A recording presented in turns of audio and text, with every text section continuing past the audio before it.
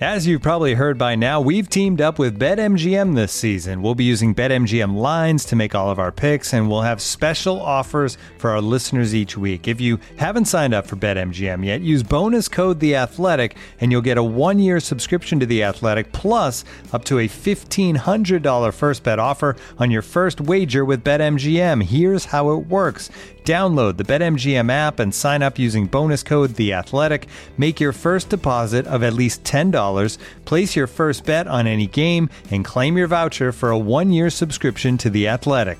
See BetMGM.com for terms. U.S. promotional offers not available in D.C., Mississippi, New York, Nevada, Ontario, or Puerto Rico. Gambling problem? Call 1-800-GAMBLER. Available in the U.S. Call 877-8-HOPE-NY or text HOPE-NY 467-369 in New York. Call 1-800-NEXT-STEP in Arizona. 1-800-327-5050 in Massachusetts. 1-800-BETS-OFF in Iowa. 1-800-270-7117 for confidential help in Michigan. 1-800-981-0023 in Puerto Rico. First bet offer for new customers only in partnership with Kansas Crossing Casino and Hotel. Don't forget, if you haven't signed up for BetMGM yet, use bonus code The Athletic, and you'll get a 1-year subscription to The Athletic, plus up to a $1,500 first bet offer on your first wager.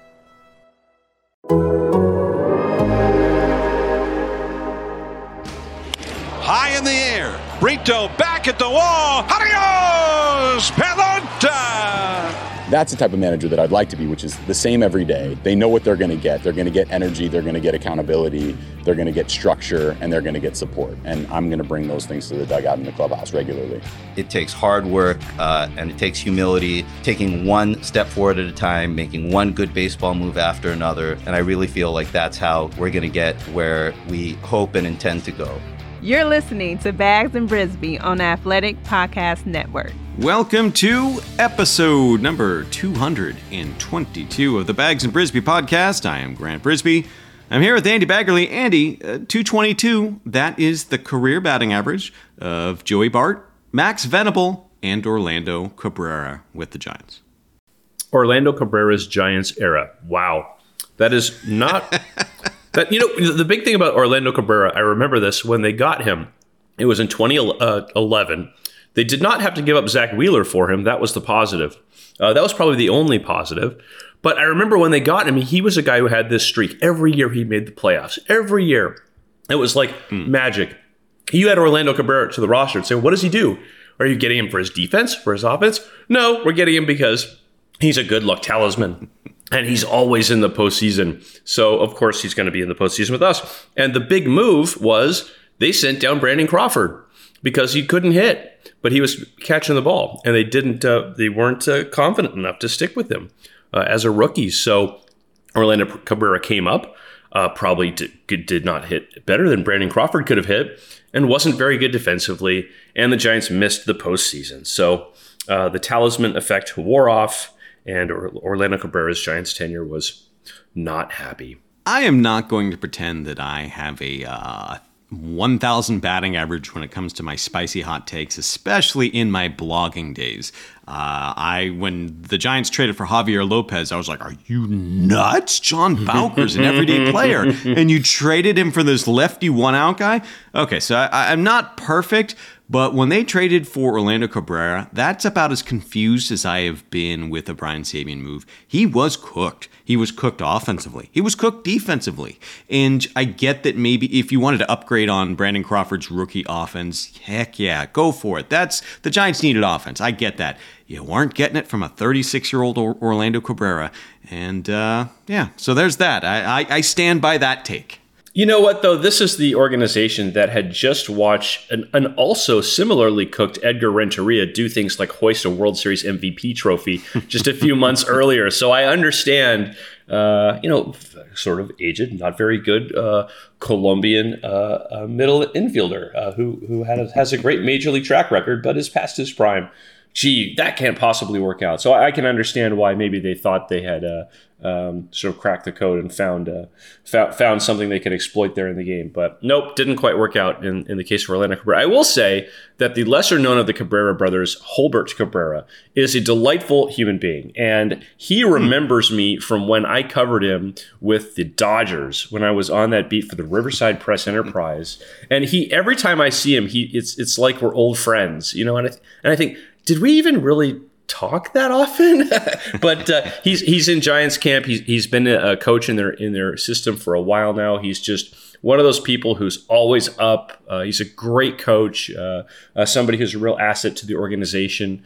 And yeah, it's always a pleasure to see Holbert Cabrera, and one of those people that you wouldn't even know is in the Giants organization, but quietly has been for a number of years now, and is a big part of what they're doing on the minor league side.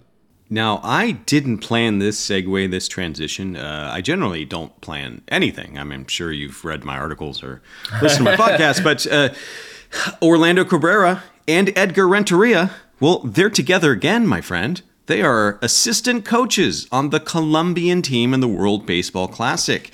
So we can talk about the World Baseball Classic. The Giants, they defeated the United States yesterday, which makes them the WBC champions. So congratulations to the Giants. There will be a parade down Market Street.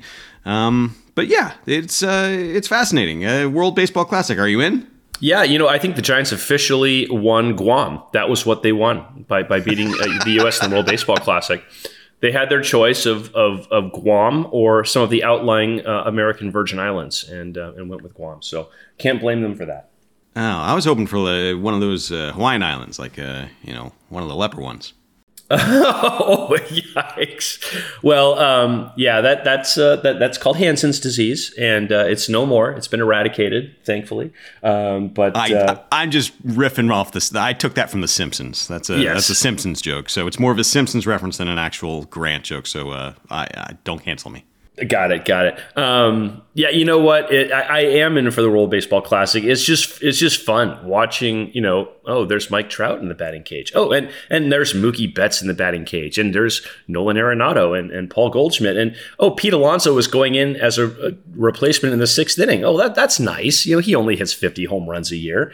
I do think that the U.S. maybe on the pitching side, even though they've got a bunch of relievers who you've never heard of, and frankly, I watched them on the field. I'm like, who's that?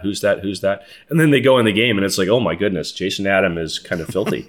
I've never seen these guys before. I couldn't pick them out of a police lineup, and they're all pretty nasty. And by the way, Dave Righetti, their bullpen coach, it was a pleasure to see him in red, white, and blue again the other day.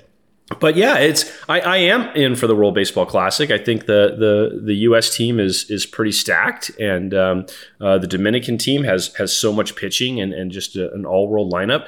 And I'm a little bummed that Japan is not going to be playing their regional in Phoenix. They're of course in Tokyo, and then they would go straight to Miami because I want to see Roki Sasaki and I want to see Yamamoto and Yanagita and some of these guys. Who we could see in the big leagues soon in the case of Yamamoto and Roki Sasaki. So I think Japan is the team to beat just because they've got some really, really good pitching. All of these rosters are stacked. And that's, it's always a process with the WBC. It's early on, oh yeah, that's happening. Okay, whatever. And then you start getting the rosters are being formed, and this guy's in, this guy's out. Logan Webb's in, Logan Webb is withdrawn. Carlos Correa's in, Carlos Correa is withdrawn. And you start going, okay, whatever. And then you see, like, Mookie Betts hitting in front of Mike Trout, and, oh, yeah, that's cool. Yeah, that's cool. I got it now. You see the Dominican lineup, and it's one thing to see it on a tweet and in a graphic, and then it's another to just watch the Dominican lineup and go through it and go, oh, that's hilarious. They're so stacked. And then Japan's got a great team, and I love watching teams like I love watching the Netherlands. I love getting into Venezuela. I love getting into Panama. Like, I forget how much I geek out on this stuff. And I would Google, I used to cover the WBC. I used to live blog games. I used to attend games and go to the interview sessions after. Like, I used to be all in, and I don't remember a single part about it other than I enjoyed it. It's like I have this weird mental fog, and I kind of think that's, for me, one of the attractions. This is something that I don't have to invest all my emotions into it. It's just like this really cool mix between All-Star Game and World Series with a lot of the upsides and very few of the downsides. It's this really neat mix of exhibition and outstanding tournament. Yeah, and to watch a team like come together really fast, like an all-star team, except it's not just a one-off game. And I'm looking at Puerto Rico's roster, and you've got Kike Hernandez and Javi Baez and Eddie Rosario, Martin Maldonado, MJ Melendez, really exciting young player for the Kansas City Royals. And I'm thinking, can you imagine? You have Carlos Correa on your team. He says, I'm going to play for you. And then he pulls out. He's not going to play. And you have to go forward and play without Carlos Correa. And that's got to be very, very defeating. But Puerto Rico's got so much talent. They're like, you know what? It's okay. It's okay. Not a problem. I'm not sure if anyone can identify with that sentiment. They'll just have to make do. And, it turns out that they're actually better than I thought without Carlos Correa. Yeah, first time that has ever happened. I don't know if that's ever occurred to anybody before. But anyway, I don't know if you want to make another segue, but it's right there for you if you want to. You got to make it now because my ADD got me off track. What do you got? We've watched a couple weeks of Giants exhibition baseball without Carlos Correa, without Aaron Judge, and this team is coming together, and it's been a boring camp. It's been so boring that I was away for a week, take a week off in the middle of the spring like I normally do, and it took me about 60 seconds to catch up with all the news that I missed, which was pretty much nothing. It's I guess Austin Slater's elbow's a little tender, but other than that, there really has not been anything that's happened of consequence in Giants camp. Jock Peterson is scooping throws at first base, which we didn't sort of anticipate seeing. But other than that, it's been a pretty copacetic camp, and I think that's probably a good thing. Yeah, I just don't care about records. I don't care. It doesn't correlate with regular season success because sometimes the guy who gives up 5 earned runs is someone you've never heard of, right? A reliever comes in, has a little bit of a hiccup, and that is not someone who's a part of the Giants' plan. So I don't care about the records. I just care about those dreaded tweets. Austin Slater has elbow soreness and he's getting an MRI. Like, whoa, buddy. Turns out the news wasn't that bad, and it's just rest and some anti-inflammatories. That's good news. But those are the things I'm looking for in spring. You're also looking for Sean Manaea has increased velocity. Anthony DeSclafani, he looks better.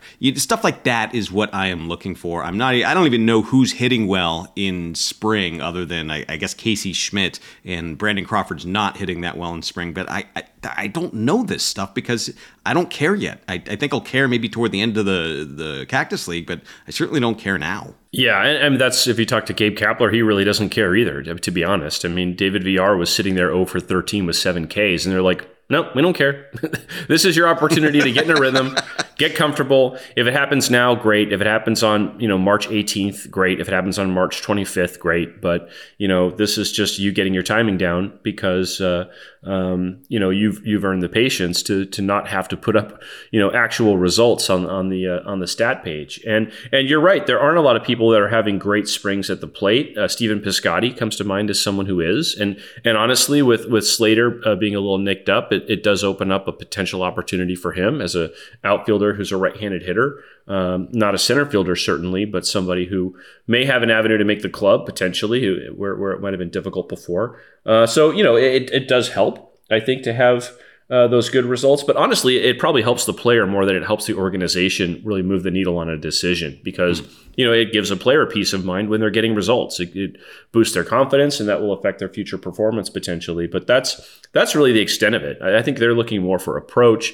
They're looking for good swing decisions. They're looking for someone who's shaping their pitches well, who's leveraging counts. That's kind of what they're looking for. Are you healthy? Are you competing and doing what you want to do on the field? And if the ball's not falling in or the results aren't there, they don't care. they really don't. And I think that's sort of been the way that front offices have been wired for a long time now. And maybe the rest of us are just kind of catching up and not, hyperventilating over who's hitting 410 and who's hitting, a $120. Yeah. So here's the corollary to that. So I look at David Villar, 0 for 11, 0 walks, 7 strikeouts. I think he had a hit in the exhibition against USA. That doesn't count toward the stats.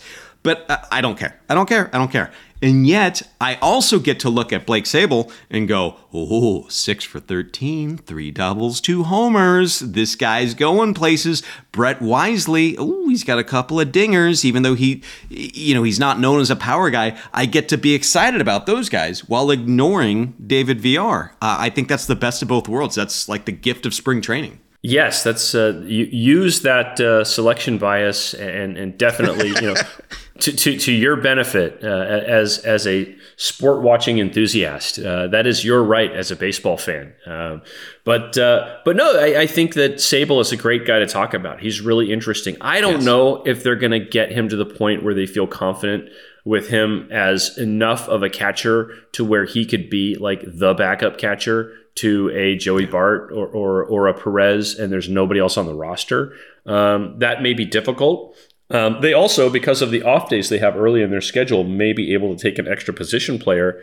So it might give them an avenue for him to break with the club. Of course, he's got the Rule 5 attachment, so they've got to keep him, all year, or else they have to offer him back to, the Pittsburgh Pirates. The Reds took him from the Pirates in the Rule 5, and the Giants made that trade. And, when Ken Rosenthal is writing a notes column and he is mentioning reasons that Giants executives are bullish on the season, and 2 of the people that come up are Brett Wisely and Rule 5 pick Blake Sabol. That generally isn't where you go to generate optimism for your season. But I mean, the Giants, they love their depth, man. They love unearthing their depth pieces. I think we saw that was their dream season in 2021, not only winning as many games as they did, but winning them how they won it. I mean, that's, they definitely, I think that was very, very satisfying for them to win that way. And it's a tough thing to replicate. It's superstar players have that sort of moderating effect. They're going to be great every day, just about. And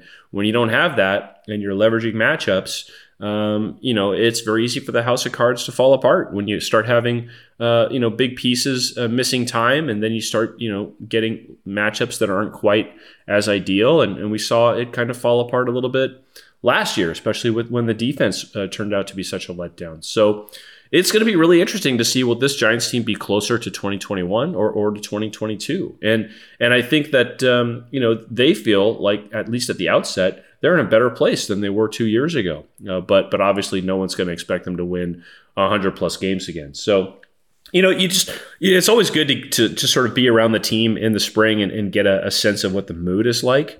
And the mood's very professional and very confident. This seems like there's a lot of good vibes in camp. And I've covered spring trainings where, there's always optimism, there's always hope. Everyone starts out 0-0, but you just kind of know, it's just unspoken.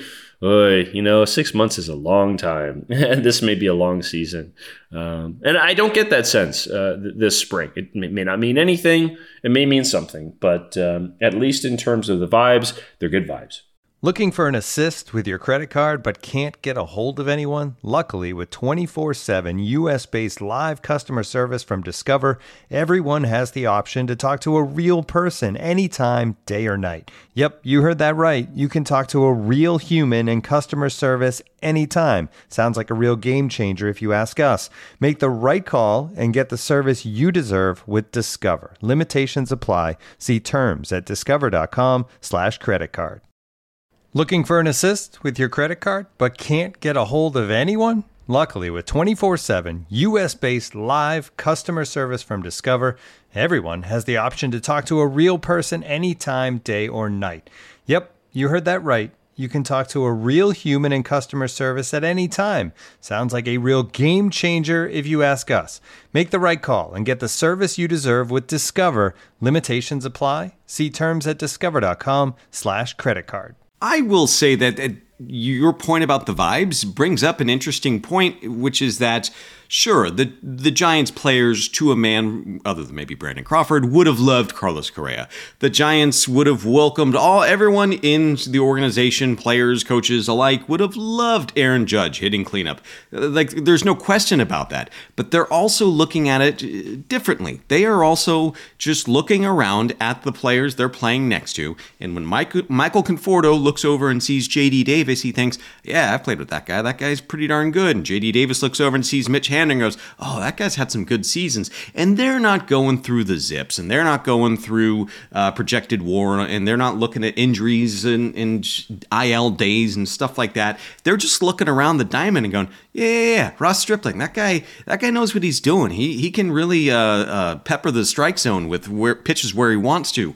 And that's how you build confidence more than, none of them are thinking, gosh, this team needs a star.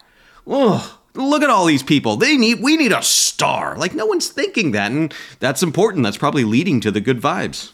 Yeah, no, I agree. It's I think it's easier for the players to look around the room and be focused on, who's there and who's not there than it is for fans. And I think honestly it'll be easier for everybody else, from an exterior point of view, to be focused on the players who are here when they're actually playing games. It's tougher in the construct of an off season when everyone is sort of playing, armchair fantasy, GM and putting the team together. But and Ken Rosenthal wrote another really good piece, as he does seemingly every day, about giving a real inside window into Aaron Judge's final sort of 48 hours as he came to his decision. And I think it's pretty clear that he wanted to go back to the Yankees, and I think the Giants were as compelling as they could be, but the Padres are probably going to be the next place he was going to go to, given how aggressive that push came at the last minute. But the Giants tried. They knew that it was probably not going to work out, but they felt they owed it to themselves to try to make it happen. And you can't control every uncontrollable. And I think they try to get that star player, and I do sense that there is kind of an understanding within the organization, and this is probably organization wide, that they need to do a little bit more. They need to try a little bit harder to share the personality of this team and to be a little bit more compelling and to get a little bit more buy-in and just frankly sell this team a little bit more than, sitting back and just letting the ballpark and the experience sell itself. They know that they have to, work a little bit harder to engage with fans and get fans to buy into this team and to really kind of make a connection with some of the players that are here.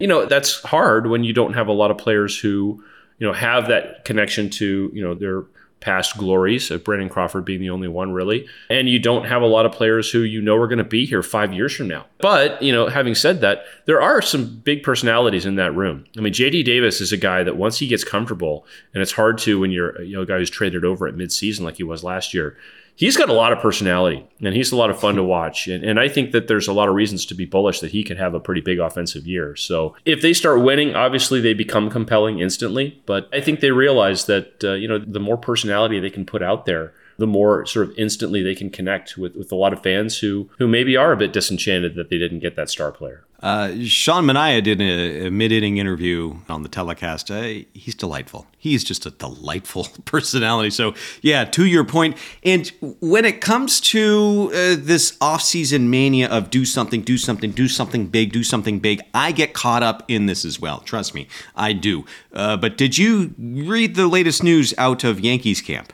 I'm not sure I did. No, what's happening in Yankees camp? All right, I will read you the tweet from our own Brendan Cuddy, the Yankees beat writer for The Athletic. Carlos Rodon has a left forearm strain. No throw for 7 to 10 days. Will start the season on the IL. The left forearm strain is a spooky injury because it often leads to Tommy John. That is the news out of Yankees camp, and it's sort of like water in the face, like, oh yeah, that guy was a huge risk. Huge risk, and it would have been really risky for the Giants to commit to that. Like a week ago, I was like, the Giants should have committed to that. And then like the baseball starts happening, it's like, oh yeah, that's right. Oh my gosh. So there's no silver bullet, I guess is what I'm saying. So, I mean, well, that's really, really big news. It is. And, hopefully for Carlos Rodon, it's something that, he gets through and it's just a spring training type of thing. But I did see he got rocked pretty hard in his spring training start. I did not see that until you told me that they had a diagnosis. But honestly, that's going to be a big news, just that the Giants won't have to face him in that first opening series. I mean, it's one thing to have to face, Aaron Judge in pinstripes with a Yankees C on his chest, an actual one, not one made of black electrical tape. But it'd be another thing to have Carlos Rodon just mow them down in game 2 when the Giants don't have sort of a Carlos Rodon a clone. They have got a lot of depth in their rotation, but they don't have anyone who could approach really what he did for them as sort of a 1A to Logan Webb last year. I mean, that would be tough to take to get mowed down by Rodon in game 2. And now they're not going to face him in that opening series. So, I think that this is not really, it shouldn't be a Schadenfreude situation. And you hope the best for him. And you definitely, it's not worth any validation you might feel that the Giants did the right thing by not, re-signing him. But yeah, you never know how things work out. There's so many different sort of sliding doors in this game. There's a reason that the Giants have been very dogmatic about not signing pitchers to long-term contracts, and sometimes it works out, and sometimes maybe you regret it. And I wonder with like a Kevin Gausman by the end of for the 5 years if they'll regret not offering him what the Blue Jays offered him. But yeah, that is certainly big news, and that's pretty heartbreaking news for the Yankees, given how much they invested in Rodon and how much he was going to be a part of their success this year, and still might be. Yeah, right. But I mean, man, oh man, when I saw that news come through as a push notification, my heart just broke. I just like watching Rodon pitch, for one. But you're right that there was that risk, and I don't know how the Giants are going to set up their rotation other than Logan Webb's going to start opening day. But if they want to do the righty thing, maybe Sean Manaea would have been the game 2 starter, the second game of the season, and then you might have this sort of narrative game where Sean Manaea is pitching against Carlos Rodon, and Rodon just mows the Giants down, and Manaea gets lit up. How that narrative would have been exhausting, and it's a long season, 162 game season, but it would have set a tone. I don't know, but I don't know where I'm going with this point, but other than say you're right. That would have been an exhausting narrative, but the team looks okay. The Giants look okay around what they've built, so I don't know. I get why the vibes are positive. Yeah, I mean, you're right. That is one of sort of the great unknowns, is how they're going to deploy this rotation that could potentially have 6 people in it, plus Jacob Junis sort of waving his hand in the back of the room saying, "Don't forget about me." And a Sean Jelly, who, by the way, is throwing a little harder, that we haven't really talked about a whole lot this spring. Ooh, I didn't know. Yeah, he's ticked up a little bit. He said he's put on 15 pounds of muscle, which, when you're 6'11", you tend to stretch that out. You don't really notice it. But and then you've got Keaton Wins on the 40-man, Tristan Beck's on the 40-man. They have a lot of places they can turn to get innings and to get starts. And, obviously Kyle Harrison has a little work to do. He's coming off a rough spring training start. But he's somebody that they're very, very excited about, and they think will be part of the picture at some point this year. But how they deploy this pitching, especially the beginning of the season when they have those off days to contend with, is going to be interesting. And you don't want to get too overconfident or get too locked in with what the schedule is, because when you open the season at Yankee Stadium and then at the Chicago White Sox, at whatever their stadium's called these days, New Comiskey, it'll always be New Comiskey to me. You're going to have weather delays. You're going to have postponements. And I think everyone is just really, really hoping that they don't end up having to play like a doubleheader on getaway day in Chicago, or play like, have a 6-hour rain delay and end up playing essentially a night game when they have a day game home opener the very next day. So, you always have to be prepared for things that the weather could throw at you. But they do have, if everything goes off without a hitch, they'll have, enough breaks and off days and travel days built in those first couple weeks that they'll have a lot of choices, and they should have a lot of flexibility about how they deploy their pitching and who they decide to piggyback off who, or who they start, or if they even I don't think they're going to use openers, but that's always a possibility as well. So, and we really don't have much sense for how they're lining up their pitchers because like Logan Webb hasn't thrown in 7 days, so I think they're going to slot him in the day after tomorrow. But there's not a real clear who's 1, who's 2, who's 3, who's 4, and maybe that's by design. But I think that'll be one of the more important things to follow as we get into the latter stages of this camp here. I am going to return to an article from March 29th, 2021. And in this article, I was talking about the Giants' pitching depth. And Eno Sarris made 10 bold predictions for the upcoming season. One of them was about the Mets and their pitching depth. And to support his point, he had a table, and he said the Mets have more pitchers. They have 21 pitchers with a projected ERA under 4.5, which is close to the league average, right? And the Giants ranked second. And my point is, hey, it's not that they have 20 excellent pitchers. They have 20 pitchers who are unlikely to embarrass themselves, and that's important. That's important in a very long season. And I'm getting those vibes again, and I don't want to be a Pollyanna, but when I look, I don't remember a team where you said, they've got 6 starters. Oh, no, 7, I guess, if you could do Jacob Junis tonight. Well, Sam Long can do some starts, and Kyle Harrison's going to be up eventually. And, Keaton Winn, he's impressing in camp. And, Tristan Beck, they like him a lot. Like, you can just keep going, and you don't have to. It takes a long time to get to John Brebbia. You know what I mean? Like, John Brebbia, get out there, give us an inning, maybe 2. The Giants shouldn't have to do that this year. They seem to have depth on the 40-man. They seem to have depth projected for the 26-man, and that's important. It's kind of what it looked like before the 2021 season. I feel stupid saying 2021 ever again, but I don't know. It's a lot of starting pitching depth. Yeah, and John Brebbia was probably one of the better relievers in the National League last year. He led the NL in appearances and was really good. And to your point, a lot of their wins in 2021 were wins that they chased down. The late night Lamont wins, the Donovan Solano hitting a pinch homer, using their bench to get matchups late. And the reason they were able to win so many of those games is the bullpen very quietly gave them quality innings when they were down 4-2 and kept it at 4-2 and didn't become 7-2. And they ended up with being the first team in Major League history to have 6 different guys throw 50 innings with a sub-3 ERA.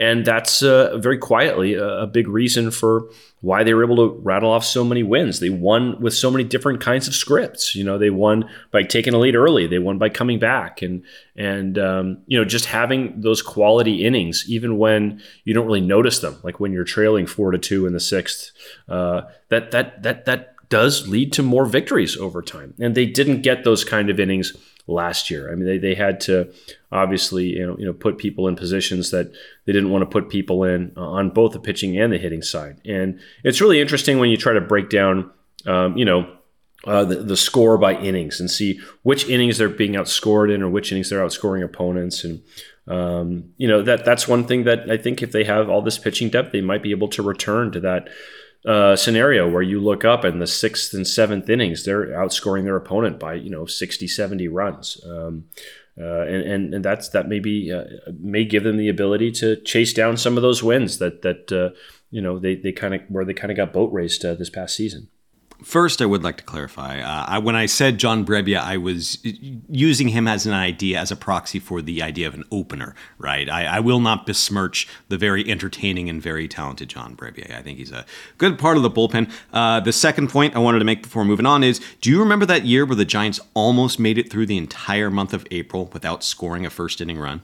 I do. It was really weird. Yeah, and that was wild. and you were tracking it. Now, what year was that? What season was that? I don't even know if I was tracking that for The Athletic or if I was at McCovey Chronicles. I maybe 2019, maybe 2018. It was bad. Yeah, no, it was. It was to the point where they were like having hitters meetings and like, how can we turn this around? How can we have a better, first pass through the lineup against an opposing starter? Because it was really a struggle. I mean, I do remember that was when Bam Bam Mullins was the hitting coach, so it was a few years ago. But yeah, and that was something that you don't think about. But if that starts happening enough times, well, that's. That you have your least amount of success the first time you face a pitcher as opposed to the second time or especially the third time. But if it keeps happening, then you got to try to figure it out. Well, what are we doing wrong? What can we do differently? So So yeah, I mean, obviously they feel like they've got a lot of lineup depth, and if you have lineup depth, then you can turn that lineup over. But when you're not getting a run in the first inning, it means you're probably your top 4 hitters in your lineup aren't really clicking. Yeah, I just when you said it's interesting to look at inning by inning scores, that just jolted my memory of like, oh, that was weird. I did have a point about the bullpen, but now we're out of time. But I think that I'll leave with my idea of the bullpen was looks pretty good. You know, it looks like everyone seems like they've got specific roles, and if you trust in Scott Alexander and his turbo sinker, and he looked good, I'm really fascinated with what they'll do at the back end with the guys like Junis. I don't know if it's going to be DeSclafani or Wood, the bulk inning guys who are going to let Duvall, the Rogerses, and Brebbia breathe a little bit. So it's a really interesting bullpen construction, but I guess we can talk about that next time. Yes, we will. And one more guy we can watch in the World Baseball Classic, Camilo Doval. Yes, and like I wrote about it yesterday, read it. I won't belabor the point, but he has a chance to be the main character of the WBC, for better or for worse, and I think that's fascinating. Like, he has a non-zero chance of getting the final out of the WBC. That's fascinating, so watch him out there. All right, this has been episode 222 of the Bags and Brisbee podcast. We will be back. I think we're doing an every week schedule now that you're back. Is that once again, I should check before I turn on the damn microphone, but yes, producer Tanika Smothers, who does a very just excellent job, and she's very patient with us idiots. We will be back next week with a podcast. Thank you for listening. We'll see you then.